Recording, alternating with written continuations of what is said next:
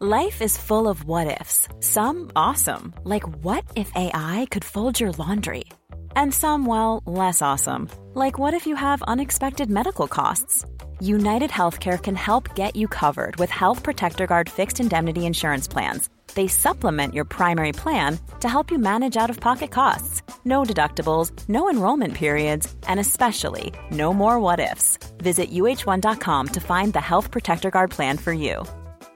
Hey, I'm Ryan Reynolds. Recently, I asked Mint Mobile's legal team if big wireless companies are allowed to raise prices due to inflation. They said yes. And then when I asked if raising prices technically violates those onerous two-year contracts, they said, "What the f*** are you talking about, you insane Hollywood ass?"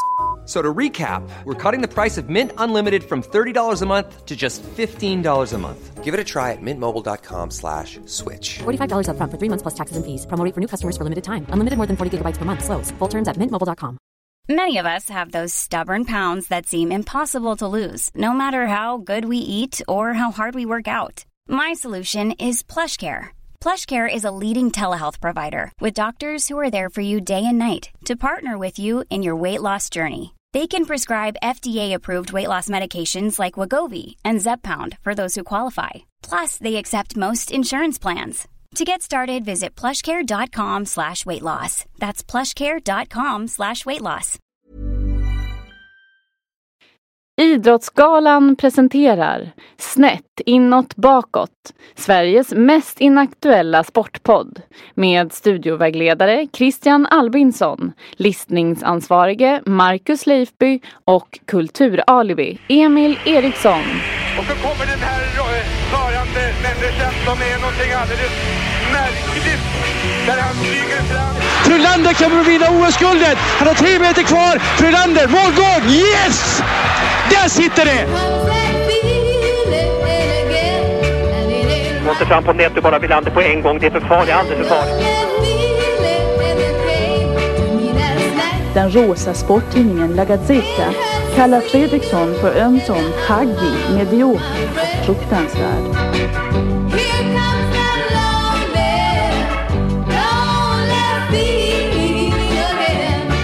Ett resultat i damallsvenskan i fotboll, en hängmatch där summan åt 1. Du, Marcus? Nu är Mats Strandberg på väg upp till studion. Han är på ingången, alltså han är i hissen upp till studion. Han är på väg. Han är på väg. Han har passerat vakten där nere. Och våran in-house barista som vi också har här på kontoret. Ja, det ska bli kul. Mats Strandberg är för mig, ju mer jag tänker och lyssnar på US Open-finalen i tennis 1988. Man får lyssna på den ett par gånger så för att... Ja, men när man gjort det några gånger ju mer ju bättre blir han. Och jag skulle nog vilja hävda att han är en av de absolut bästa sportradioreferenterna som vi har haft. Och plockar man bort de stora sporterna, bollsporterna som fotboll och ishockey som är så himla populära. Man kanske inte alltid var så bra för att skapa klassiker, utan det är matcherna i sig som är klassiker. Och så åker kommentatorn där. Så har Mats Strandberg jobbat med bordtennis och tennis och boxning till exempel. Och där är han helt enorm alltså. Ja. Så att, och totalt sett om man slår ihop både det ena och det andra. Både de som har gjort fotboll och hockey och de som inte har gjort det. Det blir lite olika variabler här. Komplex betygssystem.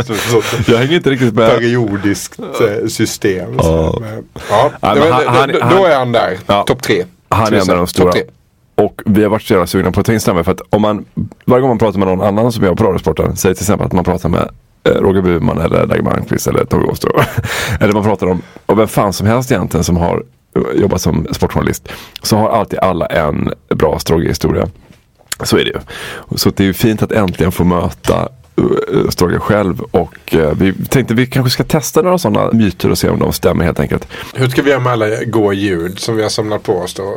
Så vi har gått ut och plockat ljud här nu i 2 dagar. Har vi plockat russinen ur kakan? Är det vi har gjort? Eller? Ja, men också det som liksom faller ur kakan när man tar ut den ur spisen. Så man kanske har glömt bort lite. Ja, just det. Man rensar ut brödlådan hemma. Ja. Vad fan, här ligger en massa russin kvar. Vad är det för någonting? Ja, kolla här. Sammantaget är det ett litet pottbriv med Mats Strandberg.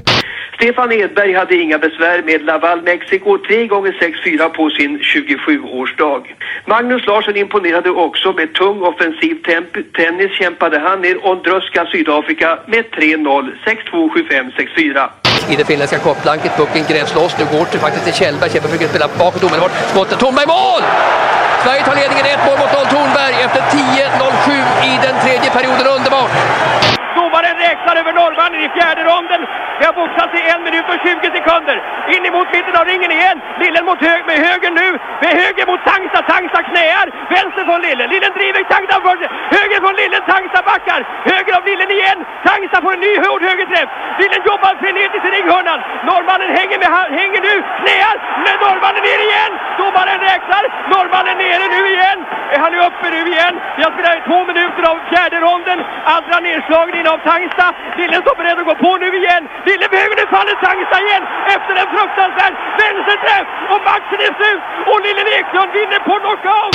Här fick ni då lite blandat. Ja, och här tycker jag att det saknas en viktig del, en väsentlig del i min uppväxt skulle jag vilja säga. Så att den får du faktiskt lägga på. För Mats Strandberg för mig är också väldigt mycket torsdag kväll i november och full elitserieomgång i ishockey. Jaha. Så är det. Då vill jag ha Mats Strandberg på plats i Globen eller på Globen som vissa sa. Jag vet inte riktigt vad man ska säga. Jag säger gärna på Globen. Ja. Eller kanske i Scania-rinken där Södertälje möter AIK och Rickard Franzén har gjort 1-0 och Anders Gorsi 2-0 eller någonting annat. För att sen direkt lämna ord och ljud över till Christer Jonasson i Kempehallen.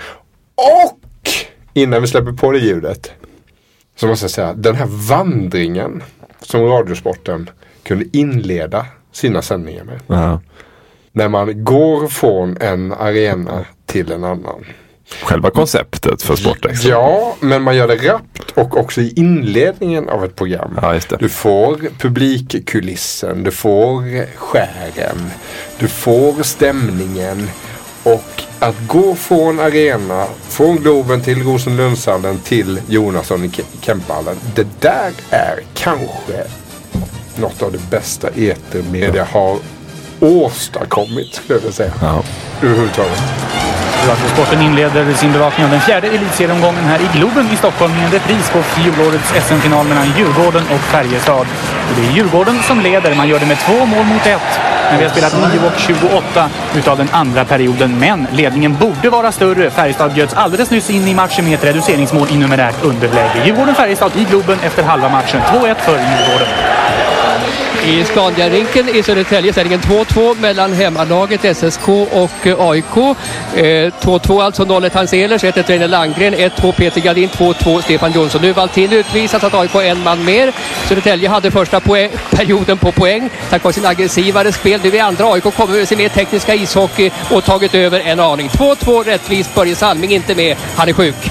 Han kommenterar mycket tennis och bordtennis Mats Strandberg. Och då är det viktigt att kunna skrika ut bollar bra ju. Alltså ha ett bra utskrik då. En fotbollskommentator behöver ha ett bra målskrik. Det har vi pratat om tidigare.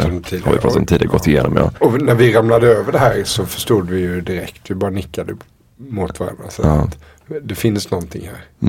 Och det är utskriket du pratar om.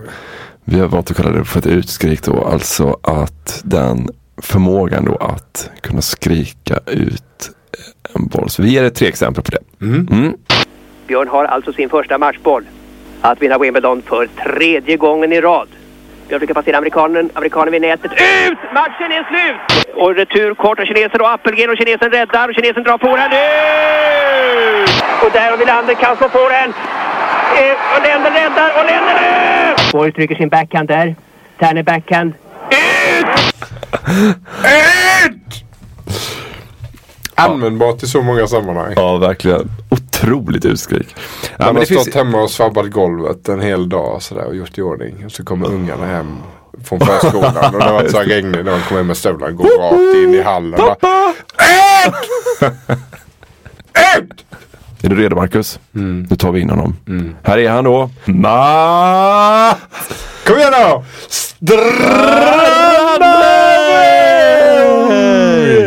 När var det du första gången satte din fot innanför tröskeln på Radiohuset där på Östermalm ute vid Gärdet? När var det?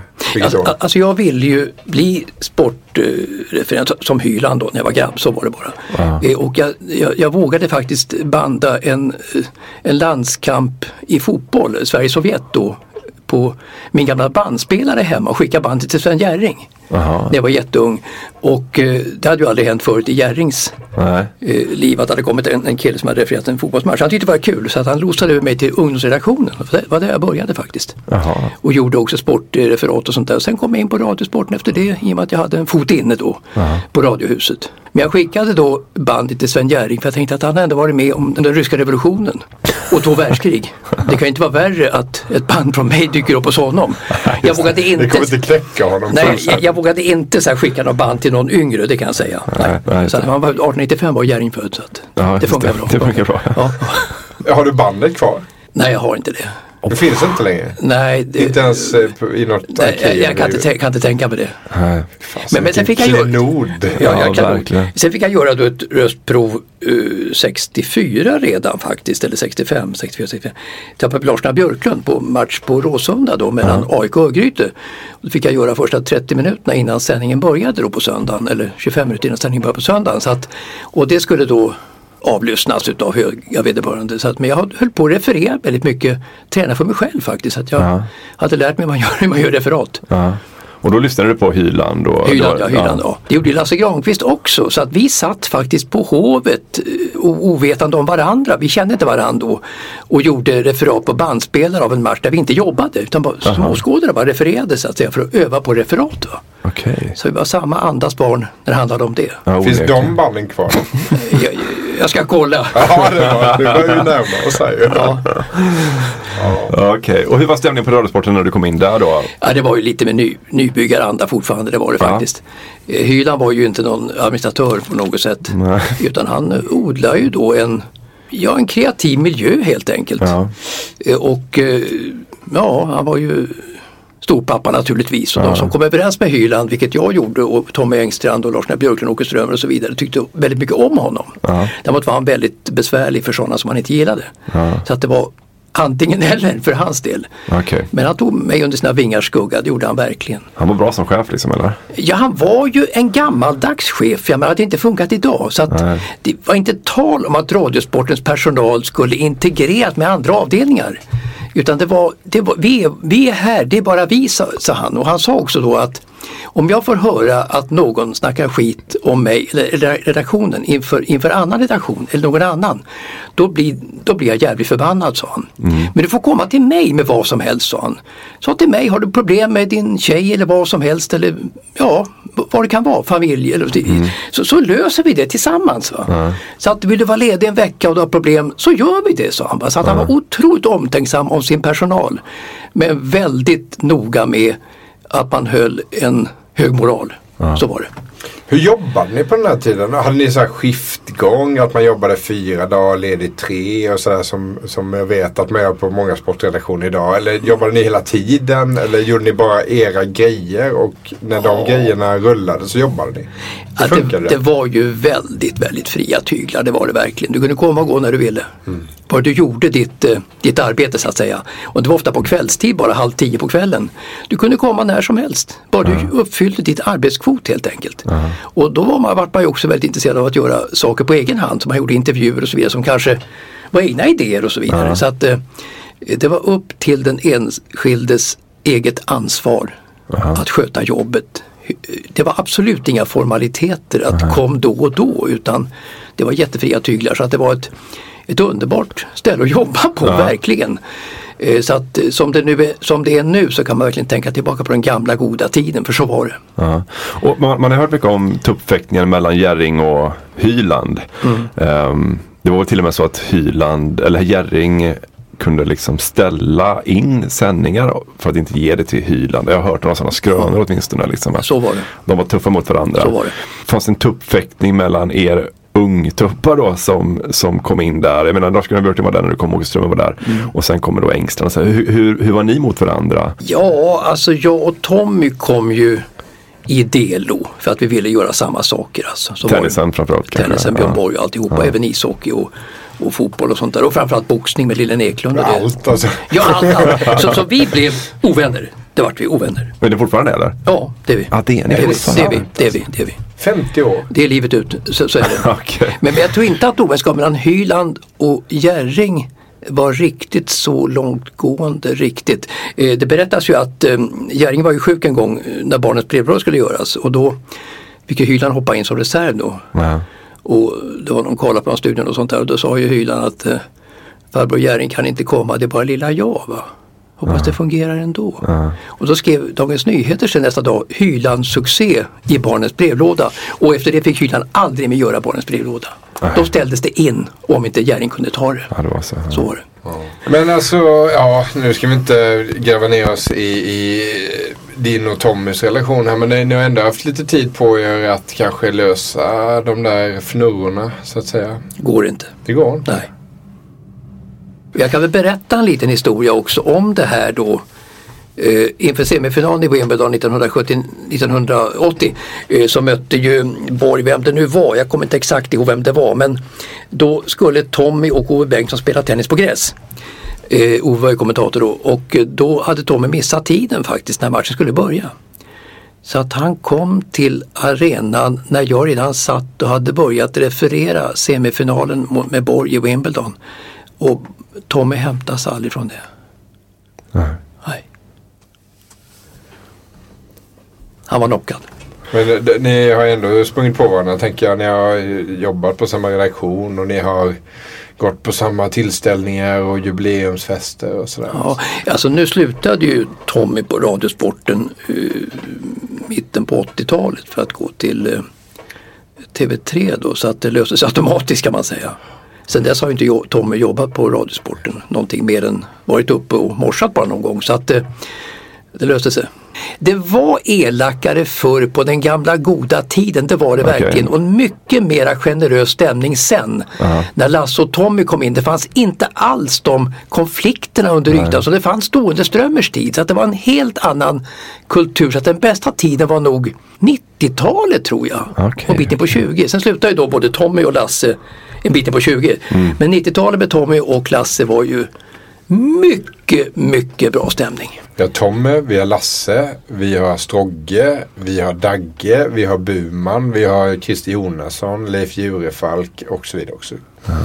Idel trevliga prickar som jag uppfattade. Jo, absolut. Som när jag satt i mitt pojkrum och lyssnade på det. Ja, du har helt rätt i det. Jag ska inte snacka någonting om den gamla så kallade goda tiden något mer, men det var annorlunda och det var jättejobbigt. Jättemycket konflikter var det. Vilket var ditt första riktigt stora mästerskap? Ja, det var ju VM i pingis i Dortmund, i München 1969. Och då var ju då att det här kan nog ingenting hända, låt Strandberg åka. Då vann de ändå VM med dubbel. Kerase. Just det. Men var inte du i Mexiko 68? Jo, det var jag. Det var ju hyfsat stort. Det var för att Bosse Hansson ville inte åka. Alltså? Ja, så var det. Nej, han ville vara hemma. Han var inte någon resare riktigt, så att redan då hemma. och då var jag den yngste, så att åk du, sa de. Åk med du, sa de. Vad gjorde du i Mexiko? Jag gjorde fäktning och intervjuer och sånt där. Alltså ingenting stort överhuvudtaget. Jag fick inte göra Björn Färms seger i modern femkamp. Det var snack om att jag skulle göra det loppet, den tävlingen, men det gjorde Strömmer. Men det var nog bra, för att jag var inte alls kapabel då att göra sådana saker. Däremot gjorde jag finalen i fotboll mellan Bulgarien och kanske Mexiko och sånt där. Det fick jag göra på slutet. Jag har hört att du inte tyckte att du var så bra i början. Jo, så var det absolut. Fråga om självförtroende faktiskt. Ja, okay. Så att på slutet eller 90-talet var nog min bästa period, det tror jag. Ja. Det tror jag. Så att jag fick inte göra så stora grejer i början. Och därmed var ju självförtroendet inte så starkt faktiskt. Nej. Dock allsvensk fotboll och sådär, men landskamper i fotboll, någon enstaka bara. Hockeylandskamper, någon enstaka bara, ytterst enstaka. Utan det var ju pingis då och småningom tennis. Och sen boxning då med Lille, men det var på 80-talet. Ja. Ja, det är ju verkligen inte kattskit. Nej. När man ser tillbaka på de här, det är ju 2 epoker verkligen. Ja. Men jag hade tur att det kom storheter i pingis och tennis när jag klev in på de arenorna faktiskt. Ja, vi hade faktiskt tur, det kan man säga. Så vi som satt och lyssnade på radio, vi hade tur att det sammanföll med din för att det kunde jag blivit som nu, kattskit va? Ja. Ingenting helt enkelt, både i pingis och tennis. Så att det hjälpte mig upp då på något sätt, eller framåt, att vi hade som stora stjärnor som aldrig tycktes ta slut då, men började med Björn Borg och sen fortsatte i all evighet fram till Södering 2011.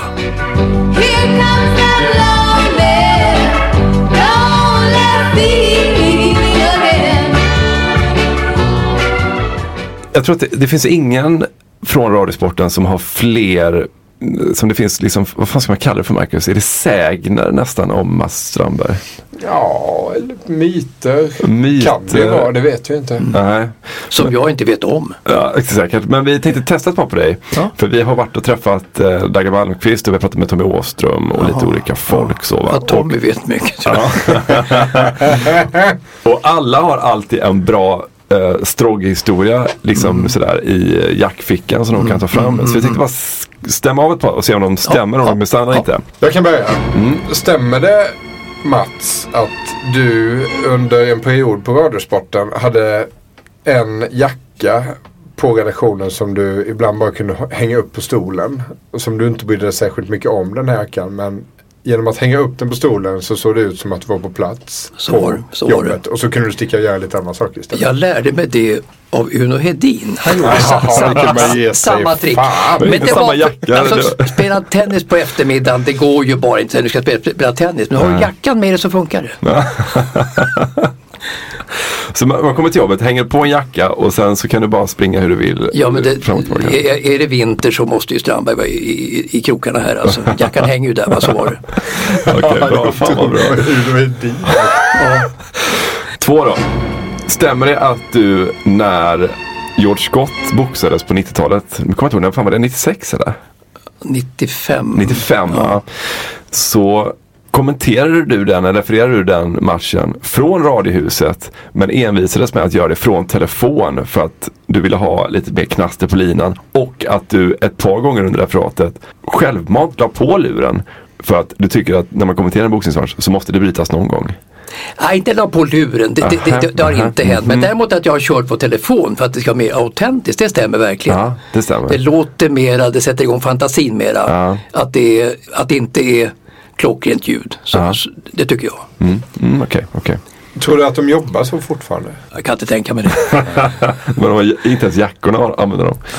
Folk har inte på sig jackor. Man ska gå in på Radiosporten någon gång nu och så titta på hur många jackor som hänger på stolarna. Så här, det ska vara helt tomt när man kommer in på Radiosporten. Det händer inte. Nej, händer inte. Ja, det skulle vara Dagge i så fall kanske. Ja, det är lite gamla stammen Dagge.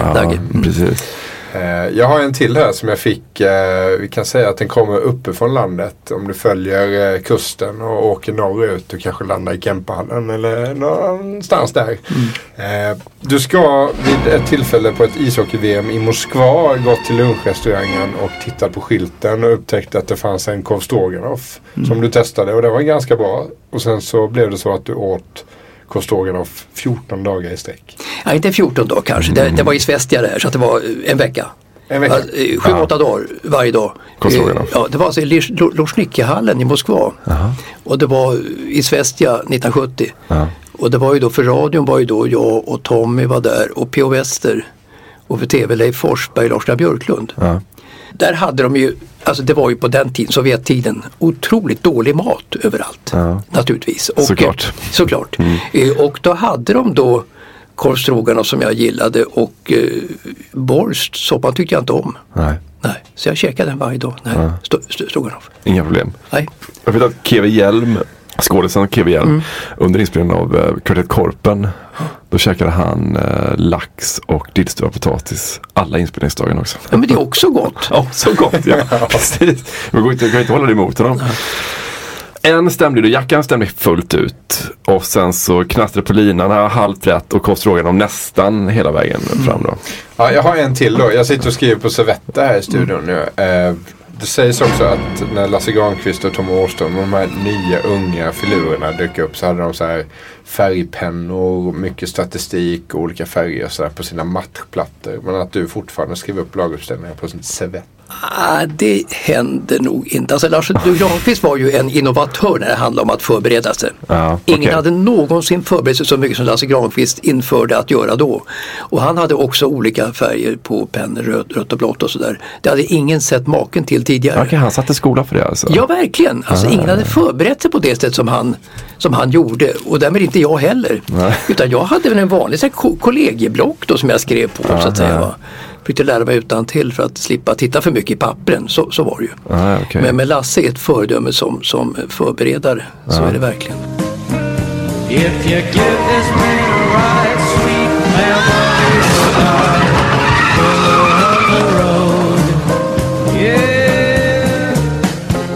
Vi bryter av intervjun med Mats Strandberg ett par minuter för vår veckovisa frågesport Motorblocket. Motorblocket är en utblick i motorvärlden och som sagt en frågesport där man varje vecka har möjlighet att vinna en slips ur Lars-Gunnar Björklunds slipssamling. Som vi visade för Stogge när han kom. Ja. För att jag har ju tagit med mig ett gäng slipsar här idag. Ja. Och han vart väl inte superimponerad. Nej. Man har alltså möjlighet att vinna en slips och då behöver man kunna svara rätt på en fråga. Och den frågan idag är väldigt enkel, åtminstone till sin utformning. Vi undrar helt enkelt, vad kör Mats Strandberg för bil? Vet du det? Så skriver du det under våra avsnittsbilder på Twitter eller Instagram eller Facebook. Eller också så mejlar du det till Martin på huvudkontoret. Och då är det podcast. Hiring for your small business? If you're not looking for professionals on LinkedIn, you're looking in the wrong place. That's like looking for your car keys in a fish tank. LinkedIn helps you hire professionals you can't find anywhere else, even those who aren't actively searching for a new job but might be open to the perfect role. In a given month, over 70% of LinkedIn users don't even visit other leading job sites. So start looking in the right place. With LinkedIn, you can hire professionals like a professional. Post your free job on linkedin.com/spoken today. This is the story of the one. As a maintenance engineer, he hears things differently. To the untrained ear, everything on his shop floor might sound fine, but he can hear gears grinding or a belt slipping. So he steps in to fix the problem at hand before it gets out of hand. And he knows Grainger's got the right product he needs to get the job done, which is music to his ears. Call, click Grainger.com or just stop by. Grainger, for the ones who get it done. Idrottsgalan.se och våra sociala mediekonton är då alltså snett inåt bakåt. Jag söker ni på det så hittar ni oss. Så att vad har Mats Strandberg för bil? Vad kör han för bil? Vad sitter han där för bil nu? Och vilken bil är det? Tack! Tack! Det där betyder att vi nu befinner oss i prispallen. Varje vecka så väljer vi en idrottare från appen och desktopmiljön som alltså är prispallen.se. Det kan man nämligen få till livs alla svenska medaljer tagna i internationella mästerskap. Och du, Marcus, har fastnat. Finns i desktopmiljön. Finns också. I desktop, sa jag. Jag tänkte på det när vi var på Speedway här förleden. Att det skulle kunna finnas ett Speedway-lag som heter Desktopmiljöerna. Nej, det skulle det inte. Nej, det skulle det inte. Men hur som helst, den finns i desktopmiljön. Jag råtade runt lite där och försökte hitta Vilda Väsby faktiskt. Kommer du ihåg Vilda Väsby? Nej. De gick upp i elitserien i ishockey säsongen 87. Men har inte tagit, låt mig gissa, de har inte tagit en medalj i ett Nej, men de fick ju smeknamnet Vilda Väsby då. Men det gick inte så bra första säsongen i elitserien, utan det blev bara 3 poäng på 22 matcher. Så det är kanske därför de inte finns med på prispallen.se. Jag fastnade däremot för ett EM-guld i lag taget i somras i lerduveskytte. Jaha, är det Håkan Dahlby som har varit igång eller? Tror jag inte. Sköt han lerduvor? Ja, det gjorde han. Pia Hansen? Tror jag inte heller. Nej, då kan jag inga mer. Jag har inte en aning här. Så du får inte ställa så konstiga frågor. Lerduveskytte. Har du testat det? Nej. Jag hade idéer här när lerduveskyttet dök upp framför näsan på mig. Att antingen så måste vi prata om det här gamla Nintendo-spelet Duck Hunt. Ja, just det. Det var jag faktiskt en jävel på. Ja, eller fundera på om vi ska bege oss in i den här pistolskytteföreningen där alla Palme-spanare och diverse nazister och vapenexperter alla var medlemmar. Vad var det den hette? Den hette Pistolskytteföreningen. Ja, det är ett bra namn på en pistolskytteförening. Mitten på 80-talet, men det kanske är en annan podd. Ja, nu är vi på prispallen. Det är ju ett segment där vi varje vecka utser veckans världsmästare. Är det du... Veckans statsminister. Den här veckan är det PKK-spåret som... Ante Avsan var ju med, kan vi nämna. Men vi ska väl vidare, för vi har ju Strogge på besök. Det vore ju otrevligt att låta han sitta och vänta här. Vi tackar så mycket. Tack! Vi skulle vilja att du på något sätt tar oss tillbaka till New York 1988. Vi kommer att prata lite om matchen såklart. Vi hävdar ju att detta kanske inte bara är ditt bästa utan ett av de bästa radioreferaten genom tiderna. Mats Wilander, Ivan Lendl, US Open 1988. Jag vet inte om det är inte över tid. Det tror jag inte att det är det bästa över tid. Då är Lasse Granqvist alla referat. Nej. Alltså den när du viskar fram matchbollarna mot Ivan Lendl. Du är så fruktansvärt nervös också. Och du är så rädd för att han ska gå fram på nät Wilander. Och vi har till och med det ljudet i våran jingle faktiskt till vårt program här. Det finns ingen... vi har inte lyssnat på något som kan jämföra sig med det.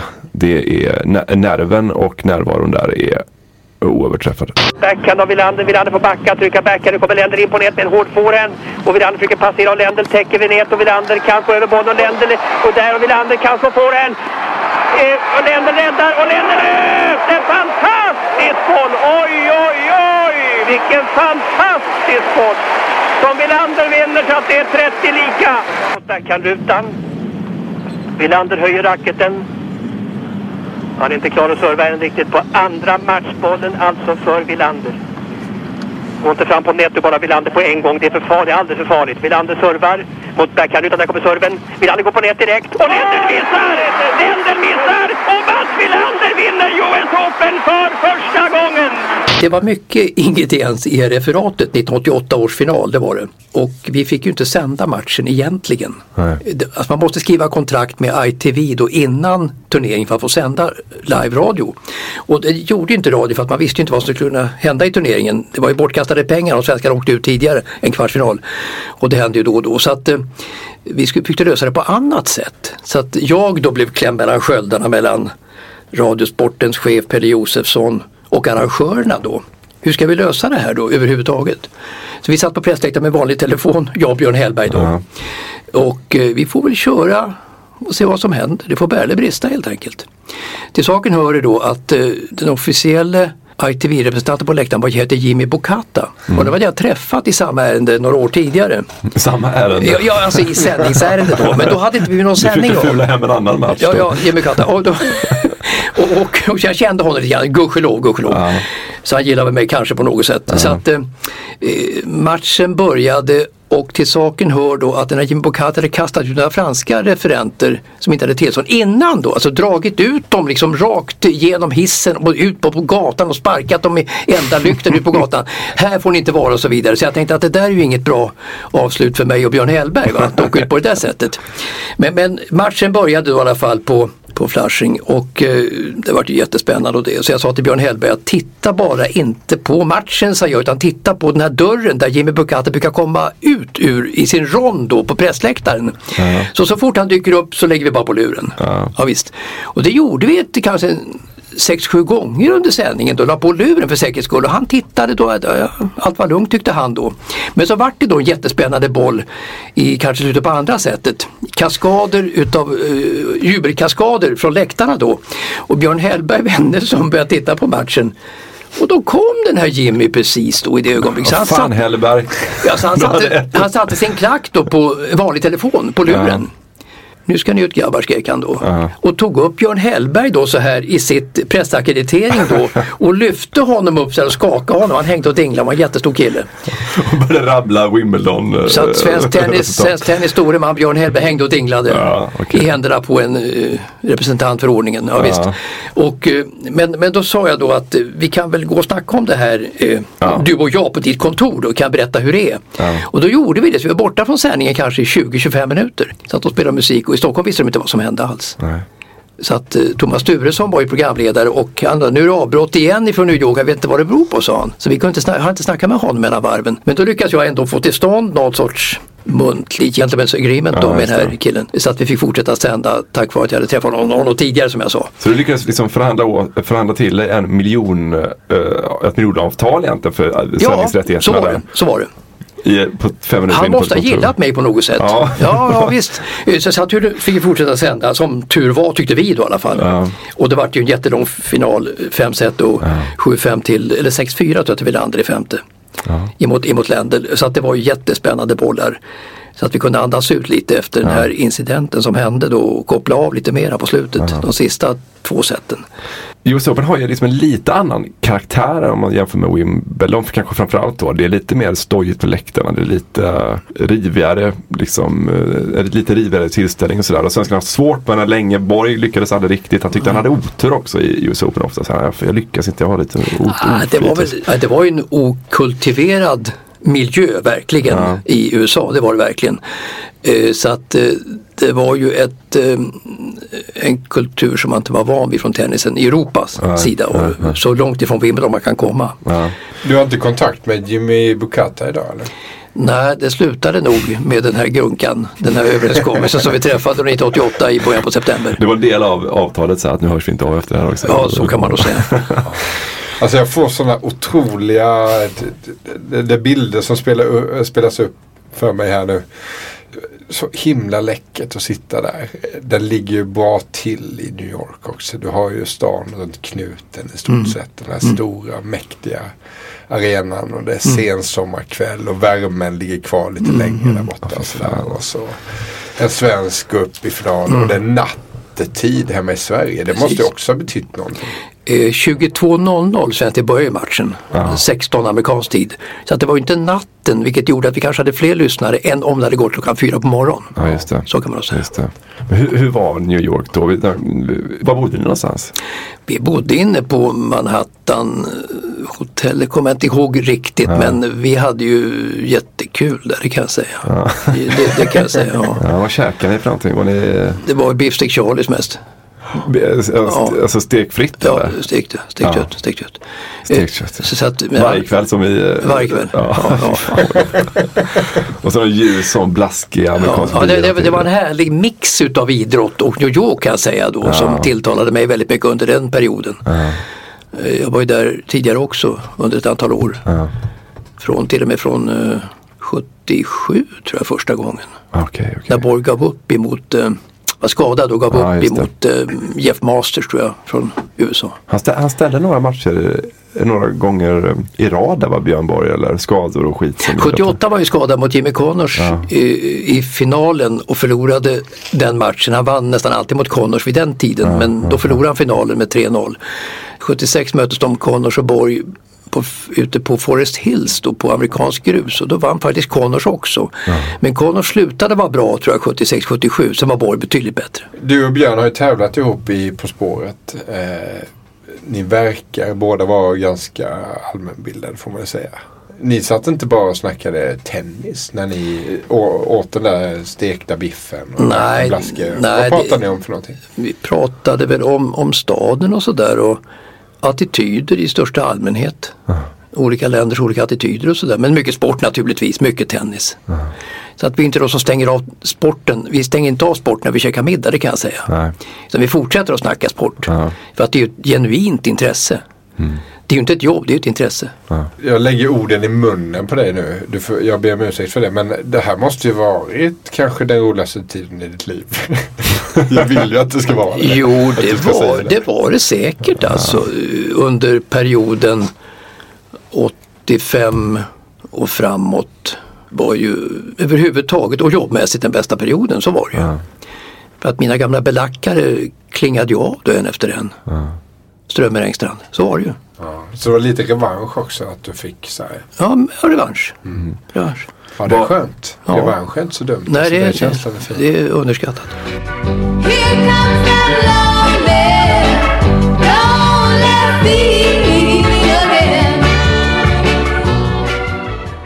Jag tänkte bara höra om det händer att du så här, rattar in ett Sportextra på köksradion och skruvar lite så här, försöker hitta P4 en tisdagkväll när du vet att det är 6 matcher i SHL. Eller gör du andra saker nu om kvällarna? För du har jobbat så många kvällar. Svår fråga faktiskt. Alltså jag är inte så attraherad utav produkten nu. Det kan jag säga som jag var förut. När jag var grabb så lyssnade jag ju jämt. Överhuvudtaget på hyllan framförallt, men även de andra storheterna och det. Nu känns inte produkten attraktiv nog riktigt. Jag tittar väldigt mycket på fotboll. Vi har satt fotboll alltså på Champions League, missar inte en match. Och jag tittar på Liverpool varenda match. Jag tittar på Manchester City varenda match. Tittar på tyska ligan på lördagar. Tittar på Dortmund varje match. Bayern München ibland från Allians. Så att det är fotboll och golf som jag mest tittar på faktiskt i tv. Och vi har satt. Men du har aldrig kommenterat golf eller? Ja, jag gjorde det faktiskt på Arlanda stad då. 2 gånger 2007-2009 tror jag det var. Okay. Och det gick ju sådär. Det fordras ju väldigt mycket erfarenhet. Att spela lite själv, det räcker absolut inte. Du måste ha en otrolig erfarenhet. Men jag tänker om Mats Wilander redan på 80-talet tyckte att du var lite högre där på en tennisläktare som ändå tar in 25 000. Hur funkar det med golfen när man inte får säga ett knyst? Ja, bra fråga. På tal om... Men mycket fotboll alltså? Ja, alltså jag tycker att fotboll, det är ju ändå nummer 1. Det är ju det. Hockeyn har stagnerat lite tycker jag faktiskt. Men då undrar jag, finns en liten tagg i dig att du inte fick chansen att göra de stora fotbollsmatcherna när du var som bäst? Det gör det absolut. Svar ja, det gör det. Alltså jag älskar ju fotboll av typen Manchester Citys himmelska fotboll och Liverpools fantastiska klubbfotboll. Jag tycker det är fantastiskt. Alltså, lika som jag hatar då Manchester United under Mourinho. Vad jag hatade honom, hans defensiva spelstil. Och även AIK tycker jag heller inte om när de backar hem. De förstör ju bara. Och svensk fotboll har tappat väldigt mycket tycker jag. Det går ut på att förstöra mer än att bygga upp. Jag tycker inte om det. Du måste ge mer än du tar på något sätt. AIK tar bara och ger ingenting. Deras guld i fjol, inte bra för fotbollen tyckte jag. 1-0 på straff och så backar de hem. Förstörde halva matchen. Nu vet jag inte AIK i år, svårt att säga exakt, men lite ränderna sitter i fortfarande, det gör de. Rickards fotboll. Men jag älskar ju då alltså Guardiolas välsignelse för världsfotbollen. Han har ju revolutionerat världsfotbollen faktiskt. Även i Tyskland spelar de som Barcelona förut och det. Med kortpassningsfotboll och kreativitet och det. Så jag tycker det är kanon att se alltså. Manchester City är underbart.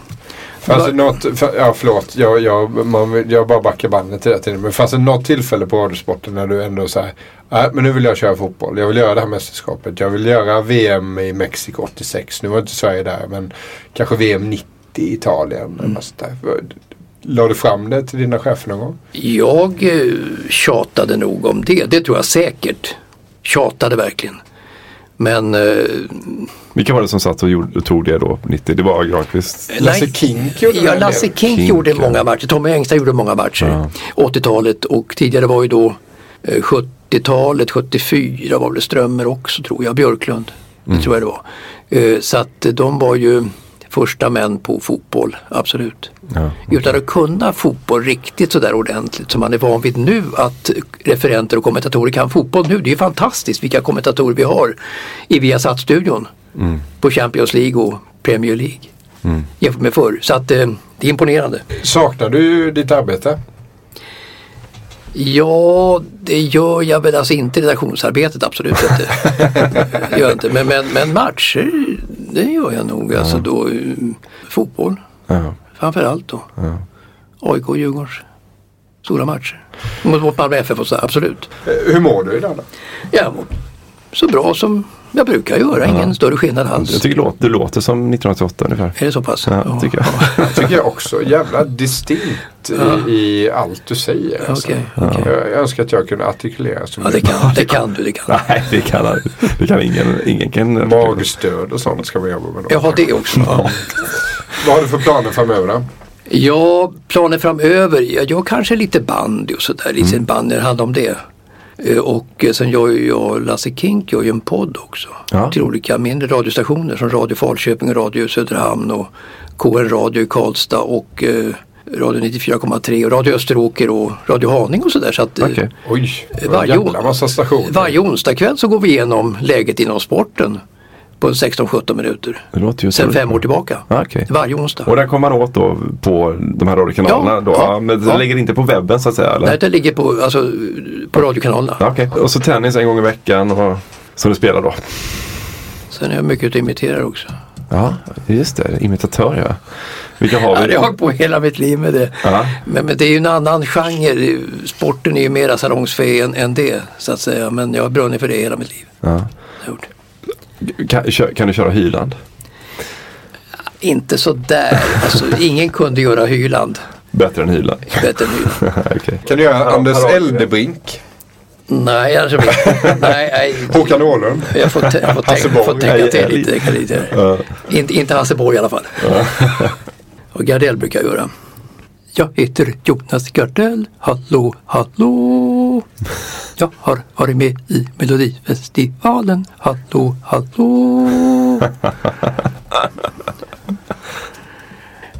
Hallå, jag heter Björn och Arne. Jag är bättre än någon annan i hela universum. Alla älskar mig och jag också. Det är sant. Ja, vi har haft Björn här i studion. Ja, faktiskt. Ja, ni har haft det. Ja, var det som att han var tillbaka. Vi får tacka Mats Strandberg för att vi ville komma hit och snacka om din långa fantastiska karriär och dela med av dina berättelser från densamma. Stort tack. Okej. Tack. Jag ska tacka. Tack.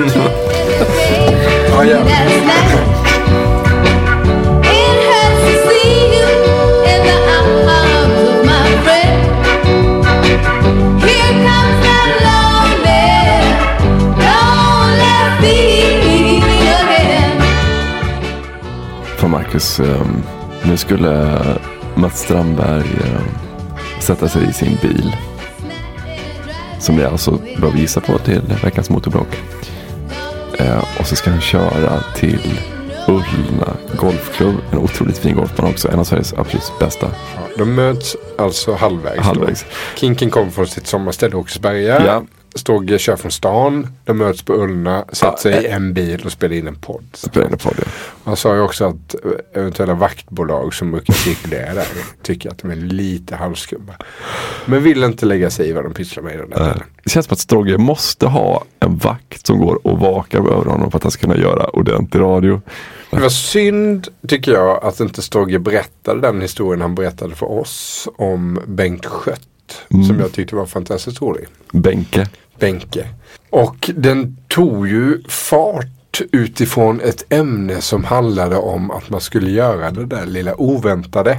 Men det var ju heller inte riktigt med meningen som Bengt Schött gjorde där. Men historien är som sådan att Bengt Schött är på Atlanta OS 96 och gör bågskytte. Och ställer då en fråga till en svensk bågskytt. Kan det vara Magnus Pettersson kanske? Det kan det vara. Och de gör sin intervju och då säger Bengt Schött plötsligt: hur länge sitter en dålig pil kvar i huvudet? Ja. Minns du ditt första Mats Strandberg-minne sådär, Marcus? Ja, det var nog ishockey tror jag. En vanlig sport extra kväll sådär. Nu har man ju lyssnat på de här tennisreferaten så mycket så att man vet ju inte riktigt när och var man hade dem för första gången. Men jag tror inte att jag satt upp kvällen och lyssnade på US Open-finalen 88. Det tror jag inte. Kan ha varit så. Jag i så fall har glömt det. Men jag Förträngt tror inte det. Men däremot minns jag väldigt, väldigt tydligt när Jan-Ove Waldner spelade olympisk bordtennisfinal i Barcelona 1992 mot en fransman som hette Gazien. Svårt. Det hette ju inte. Svårt på småländska. Gazien. För då hade jag och min käre far Leif tagit vår ljusblå Volvo 240. Han har varit med i varenda podd nu, va? Ja. Är det inte så att det ligger ett trevligt returkort i bakluckan också? Jo. Men det var väldigt bra radio i bilarna på den tiden. Ja. Och vi hade kört ut för att fiska. Jag gillar att fiska. Och eftersom jag var 12-13 år där så fick jag inte köra bil själv. Nej. Så då fick pappa köra på mig. Och då åkte vi ut till ett ställe som heter Gustavsfors, tror jag. För att kasta lite med en spinnare. Försöka få någon bra abborre eller en gädda. Utåt Pjätterydshållet. Sådär, du vet var det ligger. Ja. Och sen på vägen hem, eller när vi ska packa ihop oss där. Pappa stod ju bara bredvid och tittade när jag kastade. Han fiskade ju aldrig. Jag hade sett han hålla ett fiskespö. Men däremot har jag sett honom hålla i en röd prins. Så han stod ju där och rökte och vi umgicks. Och sen skulle vi packa ihop oss och då var ju den här bordtennisfinalen igång. Och då blev vi sittandes i bilen och lyssnade på det här referatet som var helt otroligt. Bordtennis är ju, precis som alla andra sporter, mycket, mycket bättre i radio än i tv. Och jag ska göra vad jag kan för att försöka få loss hela det här referatet. Det är ett sånt referat man vill ha i sin helhet på en USB-sticka som man bara kan plocka fram när man känner för det. Och när matchbollen är på gång, vi ska spela upp det, så ska ni lyssna på när Mats Strandberg drar setsiffrorna precis innan matchbollen spelas. Och när matchbollen avgörs så ska ni titta på era armar, så ska ni få se hur håret reser sig på armarna. Och kanske inte bara reser sig på armarna, utan på mig, alltså de reser sig, bara jag pratar om det. Det sticker liksom till. Det är som att håret reser på sig och sen så vandrar det inåt i kroppen så att det sticks också. Och det är inte så jävla många referat som har den effekten på mig. Gastian servar över 23 lika i tredje set alltså. Gastian servar, där kommer serven. Valder forehand. Gastian får av Valder. Och Gastian backar på av Valder igen. Och en får av Valder igen. Och kontra Gastian och Valder. Jag vinner bollen på 24-23 för Valder. Vilken oerhört boll, hörru. Ja, fantastiskt. Det är svårt att finna ord, men det är världspingis är det bara. Det är bara att konstatera det. Sverige har alltså sin tredje matchboll att vinna olympisk guld i Barcelona. Det första olympiska guldet 24-23. Tredje matchbollen för Valder. 21-10-21-18, 24-23. Och Valder alltså vid serven. Nu servar Jan-Ove, där kommer serven in. Backhand av Gastian, får av Valder. Oj! Missar Gastian! Och Valder vinner olympisk guld! Han vinner med 25-23 alltså i tredje set. Och Sverige tar sitt första olympiska guld. Och Jan-Ove rusar i armarna på Anders Tunström. Och det är sällan man ser Gio så här glad, hör du, Jörgen? Nej, det har man inte sett. Vi fick ju se lite igår på semifinalen, men jag tror man känner nog lättnad. Snett inåt bakåt, en podcast från Idrottsgalan. Producerad av Oh My och Leroy Media. Acast powers the world's best podcasts. Here's a show that we recommend. The Real Housewives is a guilty pleasure for most, but if you're looking to not feel guilty about that pleasure, tune in to Everything Iconic with me, Danny Pellegrino, where I break down all the messy moments and behind-the-scenes antics of Bravo's popular franchise. And on Everything Iconic, I also interview celebrity guests like Kelly Ripa, Keke Palmer, Drew Barrymore, Cameron Diaz, and more about their guilty pleasures, their past work, and so much more. So if you're pop culture obsessed and find yourself watching way too much reality TV like me, tune in to Everything Iconic with Danny Pellegrino, wherever you listen to podcasts. Acast helps creators launch, grow, and monetize their podcasts everywhere. Acast.com.